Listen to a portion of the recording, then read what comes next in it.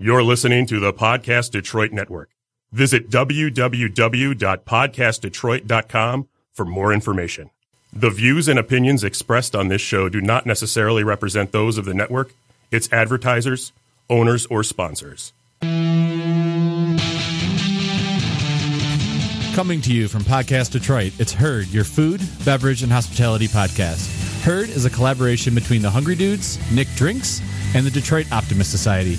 Each week we interview industry professionals about issues related to food, beverage, and hospitality. Please take a moment to subscribe to Herd through the Apple Podcast app, Google Play, SoundCloud, or however you subscribe to your podcasts. Write a review and let us know what you think. For additional content, including awesome videos and photos, visit herdpodcast.com, like Herd Podcast on Facebook, and follow at Herd Podcast on Instagram. We appreciate your support and hope you enjoyed this week's episode of Herd.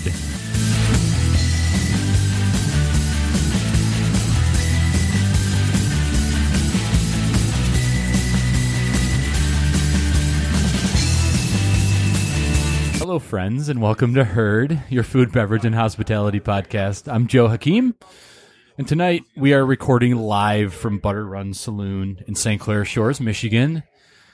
From the beautiful upstairs. The beautiful upstairs space with this amazing ceiling. It's like a tin ceiling. This is like a It's proper... absolutely incredible. Yeah. It's like we're in the Sugar House. Almost incredible as the booze selection. That is crazy. Joined by Nick, Hello. Jason, Hey. and the portfolio specialist for William Grant & Sons in the state of Michigan, Adil Yamin. Hello. Yes? Yeah? Got the name right? Yeah. Yeah, good. I mean, cool. It was like very, very impressive, I guess. Yeah. First off, we have to thank Adil. Not only did he put up with a Facebook Live with me at 6 o'clock, 6:30-ish, then he did a 6:45. tasting, 6:45/7, 8 o'clock. Then he did a tasting of 5 different William Grant & Sons products. Now we are almost taking him away from his hockey game to be on our podcast. So thank you, sir. Thank you for having me. Nick, I want to thank you. Today is my birthday. Yes, happy and birthday. You brought something fun along with you. What'd you bring? So near my house is Bread, which is the offshoot of Crispelli's. They make all of their products. They actually make my favorite croissant in all of Metro Detroit, and I will stand by that. But I popped in one day while I was buying my croissant and said, could you make a scotch cake? And they're like, what's a scotch cake? And I'm like, I don't know. It's cake with scotch in it. We're going to a tasting, and my friend Joe's birthday's coming up, and they said, all right. So they made a cake with scotch. I have no idea what it tastes like, but it's adorably cute. Awesome. It's beautiful.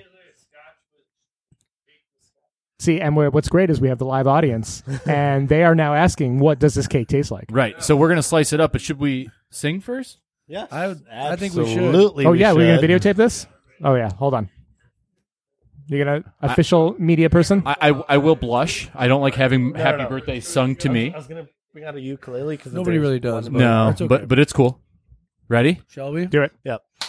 All right, 1, 2, 3. Happy birthday to you. Happy birthday to you. Why did they put the brown guys together? Happy birthday, dear Joe. Happy birthday to you. Yay! Blow out your candles. Yeah, good job. All right. There we go. All right, here we go. You've done this before. Excellent job. I have. All Damn. right. You've had a birthday or two. How are we gonna? Do it. Yeah, do it by the rosette. Let's do it like yeah, this. Yeah. All right.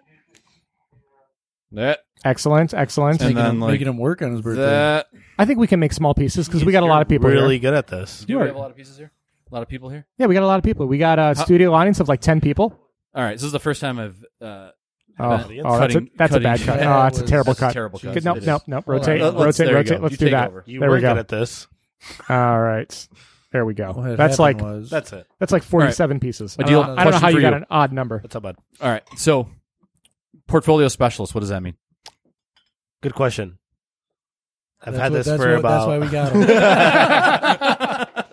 him. Wait, I thought we weren't going to have any stumping questions. You can't answer? It's going to be a long podcast. No, thank you for the cake. Of course. No, actually, I just got this role about 5 months ago. It basically means that I am the on-premise specialist, really. The person that really handles all the events, everything that relates to William Grant for the state of Michigan on the on-premise level. I do handle some of the off-premise stuff, on-premise being restaurants, off-premise being liquor stores. So... Why? So where do those terms come from? What is it like on premise versus off premise? Like, why is it restaurants, liquor? Why is liquor store up? Because you can't serve at a liquor store specifically, or is that? Yeah. So, I mean, there's a lot of different regulations. We're a control state as much as we are not really a control state because I've just came back from Charlotte and North Carolina is a super control state. And they're a bunch of Nazis in comparison to us. What is that? What does control state mean? The state actually controls the flow of alcohol throughout the state. Got it. So, in North Carolina, you cannot have a bottle behind the bar without a sticker that shows that you've actually bought it from the state of Michigan or the state of North Carolina. Directly? Yes. Okay, so you've lost me. So that means that the state sells every bottle of liquor? Yes. Through a distributor or through there is like someone that works for the state that's a liquor rep for the state of North Carolina? Both. Really? Yes. So when you go to North Carolina, you have to be certified through the state of North Carolina to sell liquor? Yes. Okay. So well, technically same here. Okay. But we're not as strict as North Carolina. So like when you go to North Carolina, there's bars in North Carolina that have every single bottle on the back bar has a sticker that is a state stamp. That's a tax stamp, technically. And if you don't destroy the stamp after the bottle is done, you get fined $500. What? That's crazy. So and these guys, like, we're our liquor board. I mean, I don't know if I should say this on record, but where our liquor board is a little bit more different, but like people are actually going through their garbage cans and like seeing that, hey, they didn't destroy this label, so we're going to fine them $500 per label that they didn't destroy. And the way they destroy them is they pull out their speed keys, which the bottle openers, and they like tap on the bottle to destroy these like paper stamps. What? I don't understand. Why do those need to be destroyed? So they don't transfer them from one bottle to another. Oh, I see. So you can't just get like a incentive from a liquor supplier to be like, hey, we'll give you a free bottle if you bring this bottle in. Well, that free bottle isn't accounted for through the state. The state doesn't collect the taxes on it. Therefore, the state's not making any income on it. Therefore, the state's losing money on it. So, and how very strict system. How is certain states? How is it different than what we do here in terms of we have a liquor book, right? Yeah. So everything that's sold in the state of Michigan legally is sold through that liquor book. Has to be in that book. Has to be in that book. So, the stamp is a step further from a step beyond that. Yes. So there is a book in North Carolina as well, or something similar. Yeah. So from what I understand is what they do is they have ABC stores.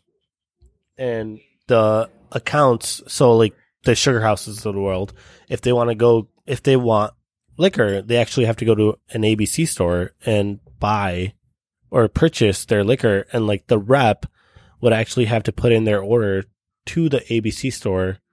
And then they would have to go in and purchase that. And the ABC store actually stamps these bottles for a state stamp. So the stamp doesn't come from the state. It actually comes from the ABC stores. So there's two checks if there's any violation. So then someone like you, managing a portfolio or like having the knowledge of a full portfolio, do you still have the same type of position in North Carolina as you do in Michigan? So we have a person in North Carolina that actually does my exact position, sort of. And the nice thing is like to actually kind of see her struggles versus my struggles, which my struggles look like dog shit, for the lack of better terms. But yeah, like, I mean, she has to actually put in like the sugar house's order, like the sugar houses of North Carolina, like their order in through a portal, and then it has to go through the state, and then it has to go through like the ABC store, and then they have to go pick it up. Like it doesn't get delivered. It's a process. And I was like, when I went to North Carolina, I was like, oh, in January, February, it's like 75 degrees. I could totally move here and work here. And I was like, fuck, no, I cannot do that. And I think that's what's great about traveling is every state you go to, Different laws. For the most part, there's different rules. There's different processes. There's different spirits you can find. So when I hop into Chicago, when I hop into, Louisville, when I hop into Ohio, I can find different things and bring them back to Michigan because all of their quote unquote books are different. So You have to have knowledge of that. Like that's something that I think is really interesting. Is like when you go to a different state or a different country. I was just in Mexico. It's to have knowledge of what's available. Oh yeah, is a whole nother level of like understanding. And the worst is when you buy a bottle, you check it, you fly home with it, and you see it on the store. You're like, oh, I've failed as a whiskey person. Well, you can just have that. The Michigan Liquor Control Commission with the price. That's what I do. And that launched 3-4 years ago. Yeah, they have the online searchable price book, which is really an invaluable tool. So I've got the link to that bookmarked on my phone. So whenever I'm out shopping, you just click it, and basically it's like I said, it's online, it's searchable. So if there's ever a question, and also because part of the control state, it's very transparent in Michigan. It gives you all of the information about what any bar or retail location, what the state minimum is, and then also what they pay for that, the premise price. So all that is very transparent. So whenever I'm shopping, in Michigan, but also out of Michigan to see if we have it in Michigan, if it's in the book. But when I'm at a store in Michigan, if I'm not sure, you can always open it up real quickly, search for it, and then you'll know if the store is charging you or how much more they're charging you above what the actual state minimum is. Because there's no law about how much they can charge. That's totally up to the retail spot, but there is a minimum that they can't go below, which is different in different states. Because we visited, I remember we went to Indianapolis. My dad lives in Indianapolis.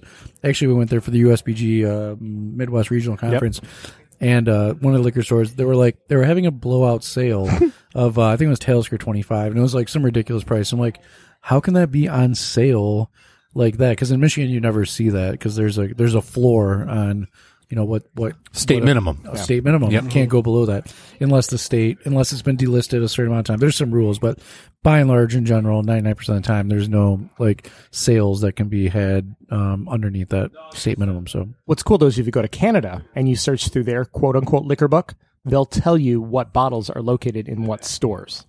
So actually, Indianapolis, not all, but I won't say it wasn't at the state level, but one of those Crown Liquors is a big chain in Indiana, not just in Indianapolis. I mean, from the freeways driving back to Michigan, they were on the exit ramps, but in the greater Indianapolis area, there's a bunch of stores, and they were great because we went to the one downtown. Scott Poole had found a bottle of Hibiki 17, and so it wasn't statewide, but they had it organized so that they were like, oh, well, our store 30 minutes in a northern suburb has it, and we were able to drive out there and grab some more. So at least a shout out to Crown Liquors for having their shit together and being able to direct you to what their inventory was throughout the state. Yeah. So let's talk a little bit about some of the stuff that Adil has to bring to the table. We just got through this great tasting that was the first ever whiskey club at Butter Run Saloon. Yes. And you brought 5 amazing products, a couple that are a little harder to find. So what did we just taste recently? So what we had was we started off with the Glenfiddich IPA cask. We moved on to the Tullamore Dew rum, the rum cask, and then we moved on to spanking new. Yeah, so brand new. Not a lot available in the state, but a lot of accounts did get it. Then we moved on to the Balvenie 14-year Caribbean cask, to the Glenfiddich 14-year Bourbon Barrel Reserve, to the Hudson Maple cask. Yeah, the rye. What do you want to know about them? So the theme for your tasting today was cask finish. finishing. Yeah, cask finishes. Yeah. Really cool. So let me ask the group. So, Whiskey Club, what do you guys think of the products we tried today? Outstanding. Thank you very much. Drum roll, outstanding. So everyone seemed to really like them. What was the favorite? Yeah. What was everyone's favorite? I'll be honest. The 14-year-old bourbon cask. Glenfiddich. Toberdew. Mixed bag. Wow. Woo. It's kind of all over the place. Yeah, all over the place. So we got one for the rum cask, we got one for the Belvini, we got one for the Glenfiddich bourbon. So it's a little bit all over the place, which makes me very happy because really, I guess there's a little bit of something for everybody, right? Yeah. My favorite, strangely not the IPA though. Huh? The IPA is so interesting and unique. It is. I love this IPA one. I love it. No, it is delicious, and the funny thing is, it's the one that's depleted the most. The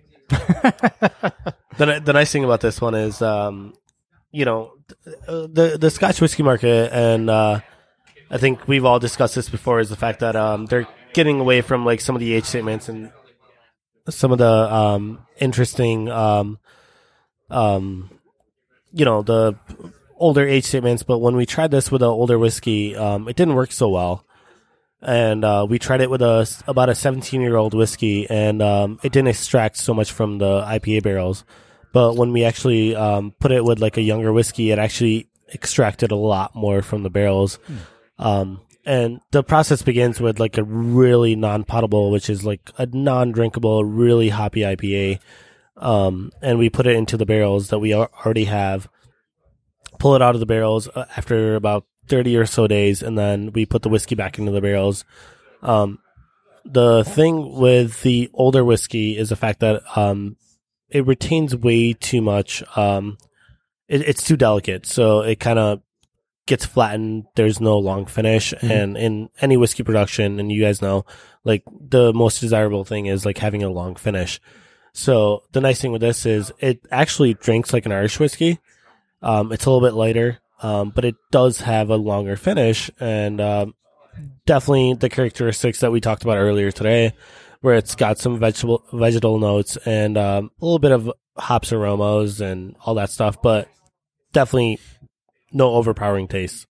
And I think that makes sense if you look at a younger product, because most good IPAs you want to drink fresh. Mm-hmm. We look at like Hopcat and like Catgrass and things like that. You want to be drinking them at their peak of freshness. So maybe it doesn't make sense to have a super old whiskey in there. You want something a little newer and fresher.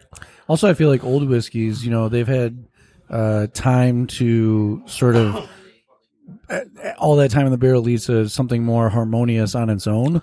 Whereas, some of we tasted, granted, the Hudson, great product, little young, looking into the future, seeing what it might become. We've talked about how that relates to like some of the younger whiskeys in the region. Younger whiskeys, in my opinion, like they haven't reached that level of harmony. They've got like flavors that are like darting out there that are kind of like, still robust. And to me, that seems like something as powerful as like a hoppy flavor to match up with. Certainly. Like having a younger whiskey enables those things to become harmonious together versus like having something that's already aged and reached that like level of almost like prime time, and then introducing something that's like kind of out in left field. So I don't know. I mean, I'm not a distiller, but I feel like that's one of the ways that they kind of like meld together. No, absolutely. You're correct. The nice thing about like the Glenfiddich distillery is because we have so much history, and the fact that, we have all these barrels sitting in our warehouse, and we can experiment with those. And the thing is, like, a lot of people don't realize, like, and it's not just our distillery, it's any distillery that releases an age statement or a different barrel finish. They've actually experimented with so many different barrels to make sure, hey, which one tastes the best? And it's a very expensive, long process. And it's when people are like, why is this so expensive? And it's not that old or whatever, but it's because it took a very long time to get that harmony. Also, the angel share, when you think about that. Yeah. So you not only are you making this product, but you are losing some to straight up evaporation. Yeah. So therefore, if you were talking about these super old Belvinis that you drank, by the time you get to 50 years old, you're losing what, half or more of the barrel? Oh, damn. I walked in right at the end of that conversation. I need to hear more about that. Shit. How can I get on that plan?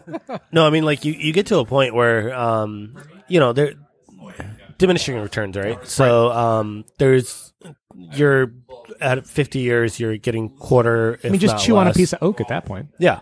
But the thing is, like I like to spot the sweet spot, right? Like, for me, like, people are always talking about Pepe Van Winkle, and, for me, the sweet spot, I've had all of them, but, like, the sweet spot is 15. I do like the 15 out of all of them. Allweller, like, there's so many other ones that I'm like, okay, well, for my everyday, like, there's so many other ones. And it's the same thing in the Scotch world where, the Balvenie 14, the 14, the 21, the sweet spot that are readily available that you can go out and buy on the market. But at the same time, it's like, we like to have a good time and, like, release some of the older statements and see what 30 years does. Cause, like, I can't just go in and be like, well, I'm going to put this barrel aside and be like, okay, in 30 years, it's going to taste like this. Well, that's not a thing. Nobody knows what it's going to taste like in 30 years. And whoever the master blender or master distiller is, there's a good chance that they're not going to be around after 30 years. So, it's a gamble that they take. And a lot of times it works out and some of the times it doesn't. So simple as that. And, like, some of the times, like, we've had expressions that have been released that, we're not impressed with, but, we're always able to take credit for it. Yeah. So the Tullamore Dew was kind of interesting because that was, obviously there's things that are kind of have some unique characteristics. The IPA is cool, the bourbon barrel is cool, but then the Tullamore Dew, you're actually bringing in the rum. Was that correct? No, so that was the other one. I'm getting them mixed up. Yep. Okay. No, that's Caribbean rum cask finish. Yeah, so right. We're actually bringing in the barrels for the Tullamore Dew. I see. We're bringing in the rum for Caribbean cask. So that was the Balvenie. So the Balvenie, you were actually, to have this super controlled product, you're bringing in the rum and you're aging it in the barrels. So you're putting the rum in the barrels, and then you're bringing in the Scotch to... Yeah. So, well, I guess we'll start with the Balvenie. Yeah. So the thing with Balvenie is when we started the project of using the Caribbean rum cask, we were importing rum casks from Jamaica. But the thing is, there's very little regulations on rum production. And you have barrels that might be 2 years, that might be 5 years, that might be 10 years, that might be 23 years. And to be able to blend those barrels into harmony to have the same consistent product year after year, very difficult. Mm-hmm. So what we ended up doing is instead of bringing in the barrels, we started importing the rum. Yeah.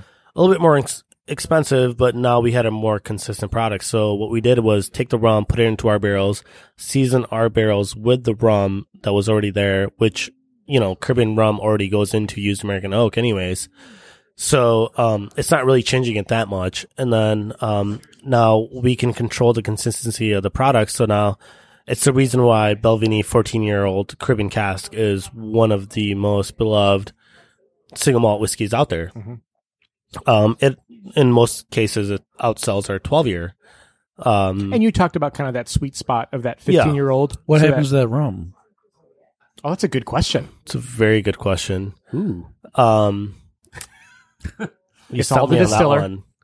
Uh-oh. What? We've talked about this before. It's not drain pour, so I mean something's got to happen to it, I'm like, where's that rum right now? I want to try some of that rum. It's in a warehouse right now. I mean, something's got to be going on with it. No, it absolutely doesn't go to waste. Don't worry about it. Yeah. It's somewhere. I don't know what blend it goes into. I won't name any names, but International Man of Mystery. I like it though. So, and then segue to Tullamore Dew, yes, which is aged in rum casks. So it's aged in Demerara rum barrels. So molasses, so rum that's made with molasses. Darker rum, richer rum. Darker, richer. Sorry about that. The nice thing about the Tullamore Dew rum cask is, it really extracts the flavors from the rum barrels, and you get the sweetness at the end. You get the tropical notes. Really rounds out the Irish whiskey. And we talked about it earlier, but the Irish whiskey is met. And the thing is, like, when you shoot an Irish whiskey, it's supposed to put hair on your chest. It's kind of like a really strong, a flavorful whiskey, but at the same time, it's a little bit later on the back end. Mm-hmm. But the nice thing about this is like you can actually sip this. Yeah. And the best thing about this is the fact that you can put it into any tiki cocktail, and it makes a killer daiquiri. Interesting. And one thing that I love about this is like just put it with like 27575, and it makes a really, really interesting daiquiri. So these are, just to be clear, because we transitioned from Balvenie to Tullamore. Yeah. These casks, there wasn't scotch in them first. Like these are still, they're going right from rum to Irish whiskey. Yeah. Is that a similar process though? Are they bringing the rum in the barrels into Tullamore? Okay. So these are straight into the barrels. Okay, cool. Yeah, I mean, I didn't realize that hit the market. It's a very interesting product. Like I said, we released this about 3 weeks ago. We had 160 barrels in the state of Michigan, and all of a sudden, I checked last night. Bottles? Barrels. Or not barrels, but cases. Sorry. Cases. Okay. So I checked last night before we did a presentation this morning to be like, where we are. And then we're at about 15 cases left. That's great. Yeah. Well, out of 160. Yeah. So we've sold out most of it in about 3.5 weeks. Yeah. Do you know how long the finish is in the barrels? It's 4 to 6 months. Okay. Mm-hmm. Yeah. Nothing to sneeze at. So I want to know more about It's these. actually a lot longer than most. Usually it's about 3 to 4 months. Yeah. But this is a little bit longer, and that's why you get the richness and even the color shows up on it. Yeah. So these cask finishes, this is something that's fairly like these all seem kind of like, I don't know what the word is. Like is it a fad? Same category. Is it like so IPA cask, right? That's going after something that's pretty popular right now, like a Caribbean rum cask. Are these things are these single expressions that will never happen again, or are these things it's probably more like experimental? I would say. So the IPA cask is more experimental. The rum cask, as far as I know, it's going to stay for a while. That's a more traditional. Rum cask is more traditional in bourbons. Yeah. Even like you said, Balvenie. I mean, bourbon's got Angel's Envy, some other different ones, but yeah, IPA is very more experimental. Yeah. So we actually have a lot of stock on the IPA cask. So we're actually going to sell that for a while. It's delicious. We actually have another one, which is what released right next to IPA cask, which was the Project 20. I don't know if you guys got a chance to try it, but, it's 20 ambassadors from all over the world that got to pick out 6 barrels each. Wow. And then, so they were led into the warehouses from, all over the world to be like, okay, well, pick out 6 barrels. And then the next day they were like, okay, rank all the barrels that you picked out 1 through 6. And then for every single one that they had got blended into a new bottle, which was the Project 20. And the bottle itself has a thumbprint of all of them combined. That's crazy. So there's 16 used bourbon barrels, 3 Oloroso sherry, and 1 port. And don't quote me on this, but the only port barrel that was picked, which was probably the best barrel in the entire group, was a female. Yeah. Yeah, that Project 20 is awesome. The Project 20 is super delicious. Okay. Yeah, I have it at home. I have not. Yeah. I do love sherry cask finished, particularly Pedro Jimenez and Oloroso. So if you ever go to Buell Bar, my new bottle I've heard of it. Buell Bar. You never go to that bar, Jason. I'll probably be there tomorrow. Yeah. So tell Rick that I told you. Yeah. And if he needs a record of this. It's quickly becoming my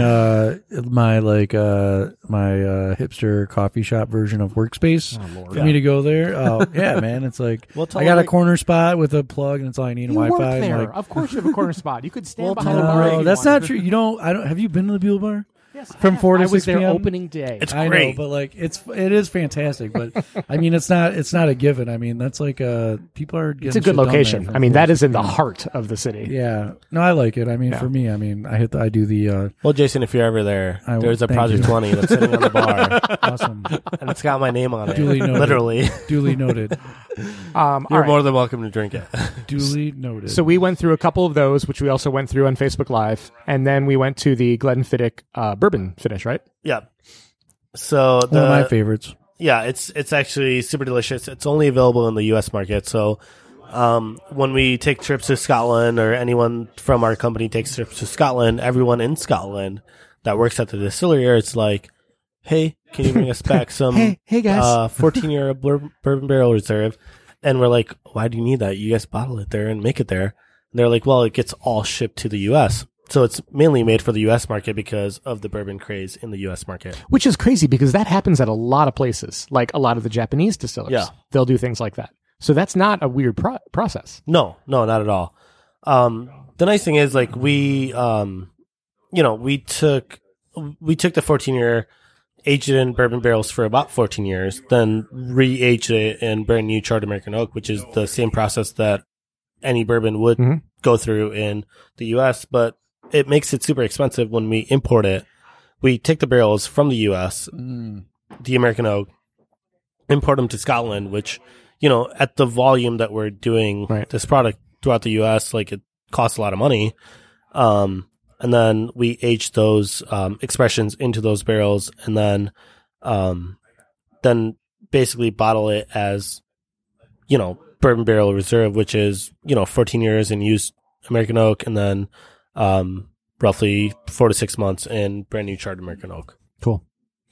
And then the very last one we sipped on was the Hudson Valley Maple Cask. Yep. So that's out of New York. It's American rye. A little over 2 years. What we do with that one is we age the whiskey in the barrels, then we pull the whiskey out of the barrels, ship it to a maple farm.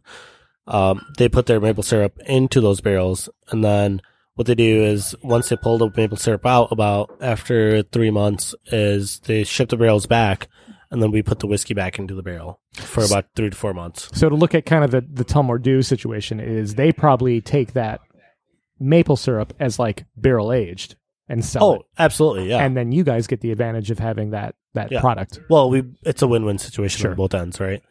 So the nice thing is, the finish on that, it does have a bit of a young taste, but at the same time, like, very desirable finish. Yeah. A little bit sweeter, a little bit more rounded, for, the product itself, but yeah. The sweet not barrel aged maple syrup. So the maple, it's maple wood. It's not maple wood. Quite maple wood. So okay. it's oak. Because if you were to age anything in maple wood, you would lose all the product in about a month, because the maple wood itself is very porous. So there's a reason why you actually make comparison oak barrels. to oak barrel. I was thinking there was Woodford had a product, one of their Master Select. It was the 4-wood. Yep. And it was a blend of the maple, oak, something I can't remember. I think it was staves. Okay. Yeah, for that project. Interesting. Which is what Cleveland Whiskey does too, with other technological nonsense. But because the downside of Maplewood is the fact that people have tried to age stuff in Maplewood and try to make it like very, they've tried to like make it very tight grain with the rings and all that stuff, but it doesn't work because the wood itself is very porous. Sure. Yeah. I have a quick question. Going back to the Japanese whiskey for a second, we had Gardner Dunn from Centauri in town not that long ago, and he was talking about really awesome experience. Well, he was talking about how, because of the shortage of some of the extra aged Japanese whiskeys, like, and everybody in their company, if you work for Centauri, like, you're not allowed to like drink. That's how fanatical they are. You can't drink these whiskeys themselves as employees, because it's got to be for the consumer. And again, with bourbon experiencing a lot of the like moving of age statements and like, allocation shortages, do any of these products, like, are they going to be harder to find? Are they going to be, or not even these? Let's not even say these products, but like extra aged scotches in general for like the brands that you work for. Yeah. So or are you seeing that crunch? A little bit, depends on what it is. So we have the Winter Storm, which I don't know if you had a chance to try, but it was the Ice Wine Barrel Glenfiddich 21. So, which was the opposite of what we tried with the IPA cask, which we tried with the lower age statement, because the Ice Wine Barrels were super expensive, and we actually got those from Canada, the Niagara Falls region, because they actually do a really good job with the ice wine. But the thing is, we're actually releasing a new. We released one round of them, and we only had 20 bottles for the whole state for the on premise. Wow. Dave actually, I think Dave still has one. We could probably get him to open one. The Winter Storm? Yeah. Oh. It's super delicious. I'm more than happy to pay for it, but I want to try that. We're getting head shakes for no, so I don't think that's going to happen. I'd do it. I'll pay for it. Whatever. Anyway, so we're actually getting a next batch, and which I will think be the Sugar House got one too. So. Yeah, I know it did. Which will be the last batch of it. So in terms of like the scarcity, yes. So there's certain products that like, you know, once we actually get the last batch, which will be in May or June, that'll be it for that one, and we'll never come out with the Winter Storm again. Wow. Cool. So, all right. So we're going to take a quick break, and then we'll be back with Shannon.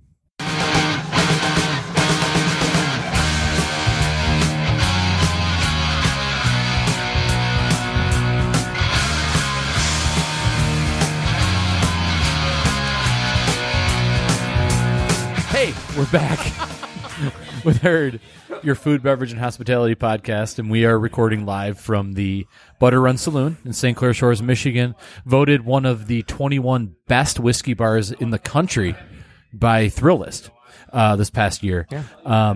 We are with Shannon Goodwin of the Butter Run and also the Whiskey Experience, which is an event that's happening, Nick?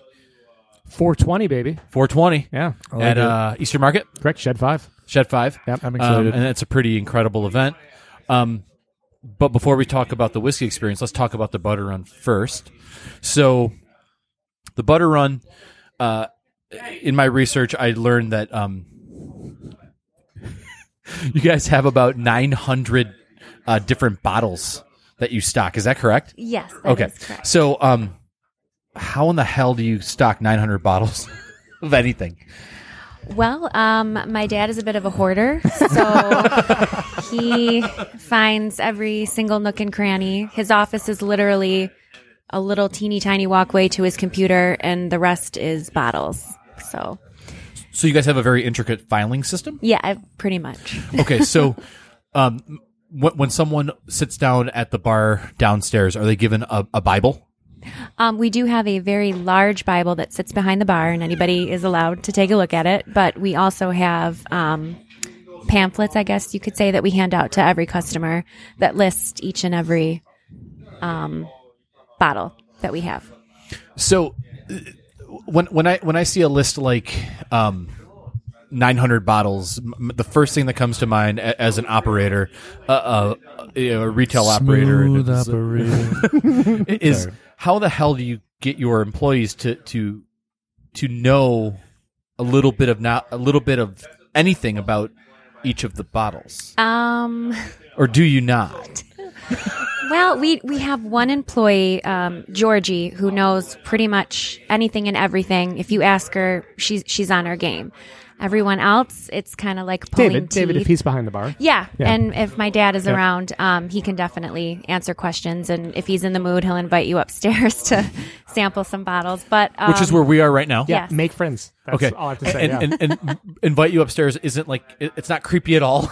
Yeah. That did sound awkward. And also, you walk up cement stairs, which may seem creepy too. Right, but not, I know. It's not. It's a very nice space.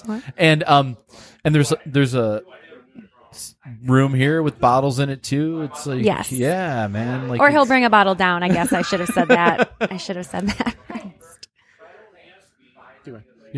So, okay, so you have 900 bottles.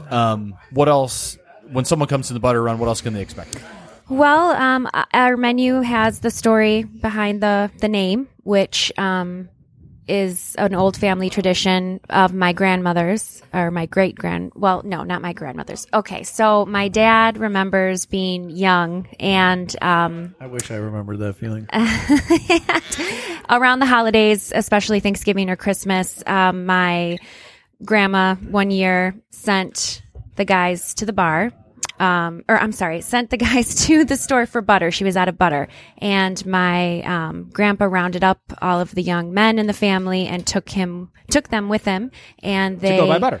To go buy butter. But instead they went to the bar and hung out. And then after a long evening of fun and and drinking, they eventually stumbled home with the butter. Hence, it was Butter Run. Yes, thank Saloon. you, Nick. Thank you. OMG. A deal with the hat trick right here. So some Tuesday. tacos. Yes. It's Taco Tuesday, so let's. It's not cake, but I would take it. So talk about the food. So I remember, Yes, your, the your food is a big selection deal. is amazing. Yes. You have amazing food. You have amazing whiskey, and it's out in St. Clair Shores, which is like, do people make the trek? Yes. Is it all locals? No, we actually get quite a few people. I'm here every weekend on the floor, and a couple weeks ago, we had people from Grand Rapids who were excited and staying the night just to come and visit us. And we've had people from out of state. We've had people come down from the Upper Peninsula. I mean, it's really right off the freeway. Really, Right. in the scheme of things, like less than a mile off of 94. yes, So even for travelers like I come from the city, very easy, very accessible to get to, yes. which is fantastic. So yeah, great food, great whiskey. Now, segue, 4 or 5 years ago, you guys decided to put on a whiskey tasting. Joe's getting a massage. This is amazing. It's his birthday. You guys decided to put on a whiskey tasting that was really this very elevated event. You Yes. said, hey, we're going to make this experience. We're going to call it the Whiskey Experience, and we're going to bring in all the best brands from all over the place. So kind of give me some genesis on that. Well, it was my dad's brainchild, and it was founded, or the idea came through my dad founding this organization in my grandmother's name, and we call it the Luella M. Hardin Foundation. She was very kind and very generous and very well known in the community in St. Clair Shores. Was she the one sending people on butter runs? Yes. Aha, there we go. Well, no, actually, it was my dad's grandmother. Okay, got it. Okay, my great got it. grandma. But the tradition continued through Luella. So, but no, and the idea was to raise money for the Leukemia Society and for local college scholarships. And our big event was going to be the Whiskey Experience, which my dad wanted to be, like you said, an elevated event. Very sophisticated and educational evening where you can learn and taste, not really so much the crazy events that you've seen in the past where everybody's kind of just stumbling around. And it's a much more kind of like, so the reason why I got excited about it, and I full disclosure, I help with the marketing, Right. is it's a much more elevated event. It's a much more about the learning and the history and the Right. background. And we're some of the whiskey events in Detroit. I'm not going to name names, but it's really how much can you consume in one night. right. This one is much more, what are the unique experiences you can have in one concentrated environment and try these great stuff like what Adil brought us. So that's what got me excited about this place. When these events are planned, are they?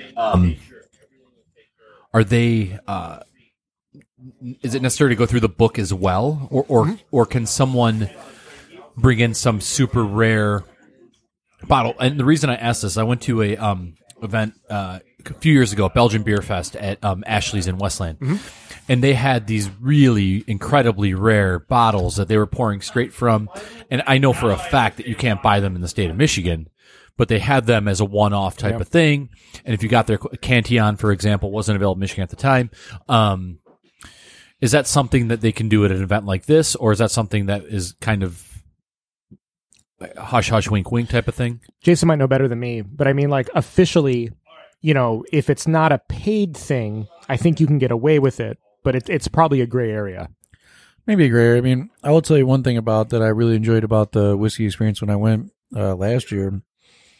I mean, what you can get for the price of any of the whiskey events in Metro Detroit is exponentially greater than, I mean, granted, yes, historically those like the Royal Oak Farmers Market or some of the ones that have been quote unquote brofest or like shit shows or just want to get, drunk. I mean, that's cool as a place, but I think that even for me watching like how the spirits industry has evolved from the Sugar House and from our bars and restaurants at DOS, like bourbon is about to reach like a critical mass, like craft beer. I was in a fraternity in college, in Dearborn, and I can't tell you how many of my fraternity brothers hit me up on the regular now, like, am I buying this bottle right? Like, are you doing this? Like, yeah, when we were younger, we used to drink shitty, gin or, we drank cognac, which Hennessy, which we will continue to drink because it's a lifestyle. But that being said, like, no, it's like, people are growing up and like bourbon is reaching that point where it's like, wow, I can try all these really or whiskey in general, but particularly bourbon, American whiskey. It's reaching this inflection point where it's really, the mass audience. And so a lot of people are looking for the resource of like, how can I go and learn about this stuff? And so, I went there last year. I was really surprised. And I'm looking forward to this year because some of the products there you can get for the price. I mean, Angel's Empty Cask Strength, Lagavulin 16, Orphan Barrels, these all these various Tullamore Dews. I mean, High West was there with their Yippee-Ki-Yay before anybody. I mean, the list goes on. And like, I mean, in the Royal Oak Farmers Market, the one, it's like Jack Daniels. You pay like a VIP ticket. The VIP ticket is, trust me, you're not really getting anything that's weird. So to be able to go and also like for like the industry professionals that staff this event, it's the best of the best. Yeah, like you're particularly, yes, of course, the people that represent the brands, the bartenders that they bring in or whoever to all the brand ambassadors, so you can really taste these really awesome products way better than some of these other ones, and also be able to like shoot the shit and talk about them, and that's really the crucial thing. And so I think that for us, why we've spent so much time in our properties focusing on the bourbon, American whiskeys, buying our own single barrels, doing all this stuff, is because like we can start to see that wave cresting of like reaching mass adoption of people who are just resonating with the idea of American whiskey as a spirit and want to know more about it. It's really cool. It's really cool. So that's why I'm super excited about this event, because I had a really amazing time. Yes, you can definitely expect very knowledgeable brand ambassadors and or bartenders who are there. And then also the booths, even the caliber of the booths that they bring and the setup is so incredibly nice. I think it maybe was Glenfiddich last year who had that whole backdrop. The backdrop. Yep. And then there was I can't remember the other brand who had the model ships in a backlit booth. It was just amazing. Very, very nice. Yeah. So Shannon and I are working on some special surprises, which I can't divulge quite yet, but look soon. We're going to have some national news, we think, that we might make. Full disclosure, I do not work on marketing for this event. I just went as a consumer and, thought it was really good. And also full disclosure, last year, my ticket was part of my package at work, but I would 100%, which I've actually already got some friends who have bought tickets to come this year with me, because I really believe that for the consumer, the value, this is the most valuable experience that they'll have all year in terms of the whiskey, pushing the whiskey or bourbon, American whiskey forward. We're also wanting to promote a few cocktails, special cocktails at the event that maybe some ambassadors would like to bring. So it's not just, we've had quite a few questions come through on social media. Is it just whiskey? I want to go, but my fiance, girlfriend, boyfriend, brother, sister doesn't drink whiskey and they want to come along. So we're going to be offering a few special cocktails as well. And we're also offering, again, this year, a designated driver ticket that allows you access to the buffet and a bottled water and the regular package that we hand out to people minus the snifter. Sure. And that is a lower ticket price as well. So.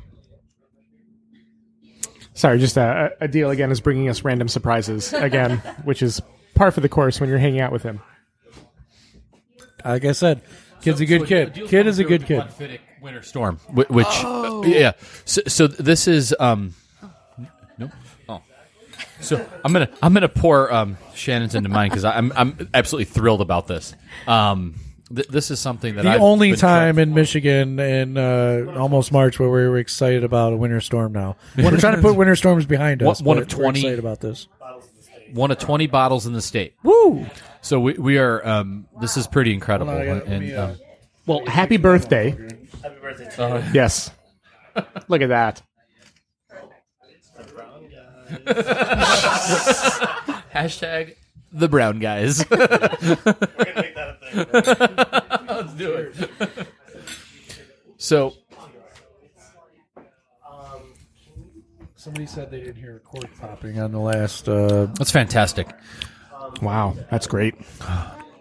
There's again a lot of things to talk about. April 20th starts at 6. 6 o'clock. 6 o'clock is general, or I'm sorry, is VIP. Yep. So, I'm sorry, 5:30. 5:30. And Okay. 5:30. Yeah. Talk about the different. Let's talk. Yeah, talk about the difference, and let's talk about.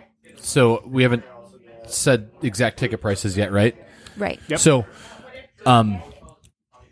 this is an educational experience. Let's be very clear about that. So, what are the ticket prices? What's the VIP price versus the general admission price? The general admission is $50. Okay. And for early bird, right now we're offering early bird advanced pricing. So it's $50 for general admission Okay. and $70 for VIP, I believe.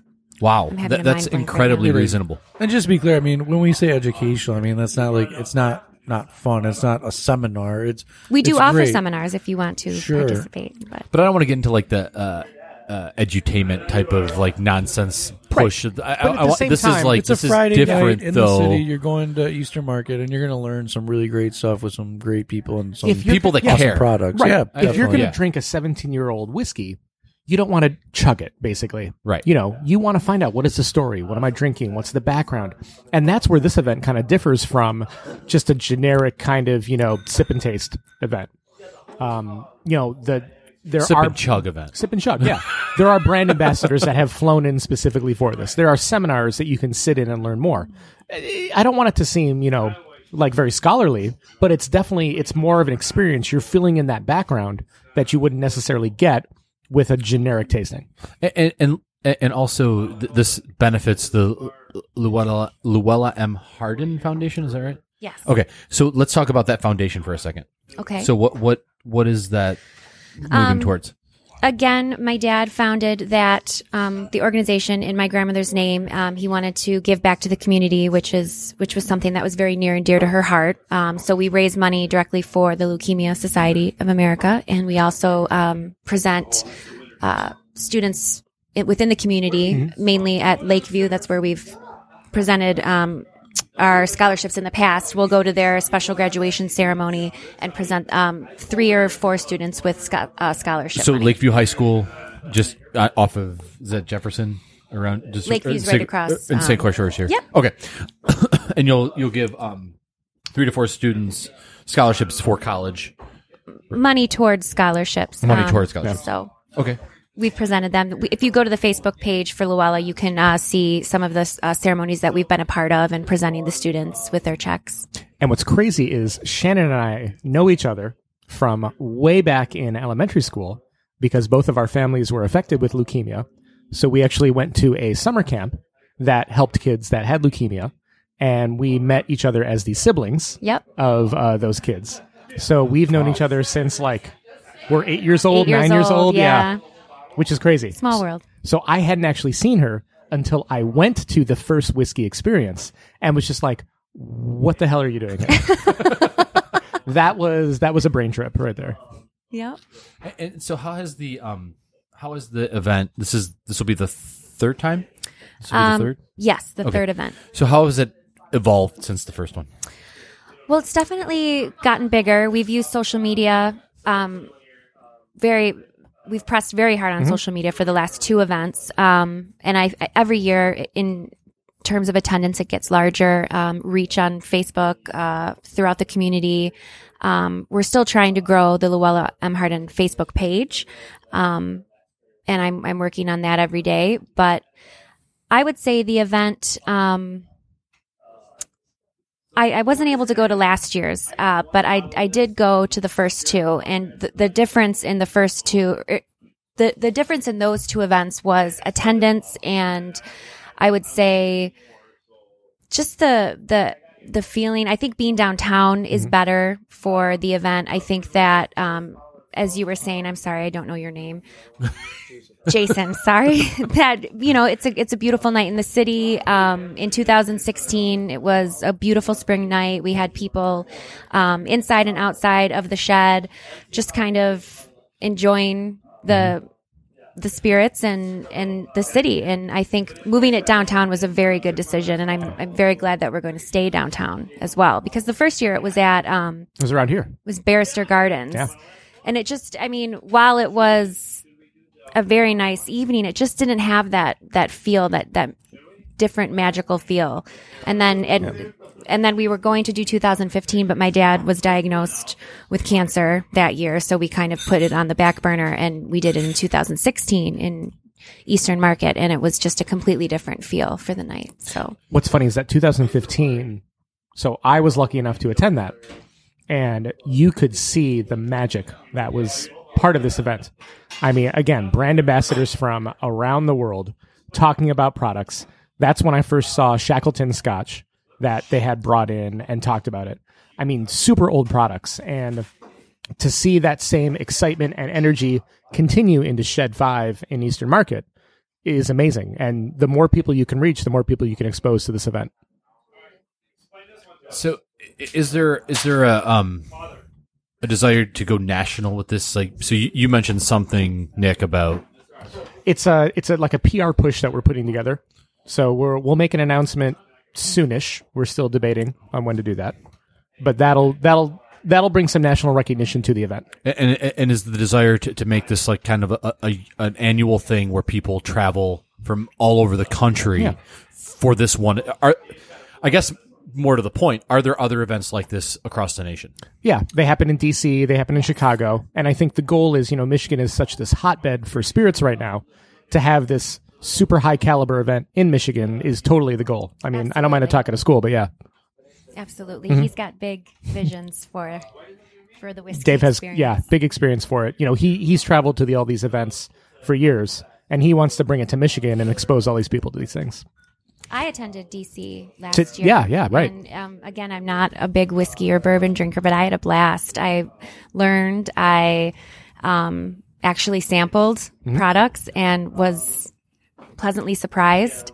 So for me to attend and have a great time, I also share my dad's vision and want to bring that to our event and to get people to attend who maybe aren't diehard fans, but still want to learn and still get a little bit of education, but also have a blast and be downtown in the city. So, and plus the foundation is really important to my dad.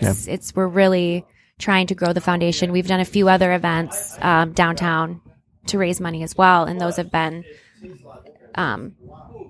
successful. So the foundation's really important. Okay, so the Luella M. Hardin Foundation, yes. People can donate outside of going to the event, obviously. Is there a website that they can go to do that? We're working on a website. Okay. We don't have a website yet. We just have a Facebook page. Okay. In terms of donating to the foundation, I would say we do accept donations, but right now there's not a way to do it online. If you reach out to Butter Run, I'm sure something could be arranged. Yeah. Yes, you can come into the saloon or call. Send us a message on Facebook. Yeah. I monitor both pages. So. Okay. So once again, Whiskey Experience. April 20th. 5:30 for VIPs. Okay. They get all the best stuff. $70 for VIP. That seems like a steal. It's a significant discount from last year. Okay. We're trying to make it more accessible to everyone. Okay. And then regular old people that don't want to do VIP. Yep, regular. They have to be regular and old. Okay. And that comes at 6:30 at /basic. It's an hour later, right? Basic, yes. Yeah. Hour later, yep. An hour later. And there's just a few products they don't get access to. Okay. So yeah. Butter Run is open Monday every day of the week? Yes. Every day of the week? Every day of the week. You open till what are we your open hours? at 7:30 a.m. Monday through Friday. 7:30 a.m.? Yes. Okay. Wow. And we are busy. Now that's a whiskey bar. And we are open at 8 on Saturdays and Sundays. We have a brunch that we do Saturdays and Sundays with a special menu and Bloody Marys and mimosas and all that fun stuff. So. And you're open till 2 a.m. every night? Yes. Wow. Yeah. Those are some serious hours. We get a really large hospital crowd, police and fire that will come in and do their happy hour in the morning after night shifts and do their staff parties. We get a lot of hospital birthday parties and going away parties at 8 in the morning. I've now filmed a couple times out here, and every time I come in, I'm like, oh, it's going to be dead. I can set up my tripod and no problem. No, every time I come in here, this place is packed. It's driving me nuts. You come in at 4:30 in the morning when they're not open. That's what I need to do now. Website for Butter Run? It's www.butterrun.com. All right. And then we have our full whiskey list on the website, and you can actually log in and track your tastings. Oh, really? Yes, it's an extensive website with every single spirit that we have, the background, the notes, the tasting notes, and then you can track it and mark it off as you try it. So you've been open since 2012, yeah? Yes. Has anyone tried every spirit yet? Not that I know of. No. Nick. Oh my gosh, no. Goals. What kind of marketing guy are you? Seriously. Jeez. We've had like 7 now, and I'm all ready to fall asleep. All right. Well, only 893 more to go.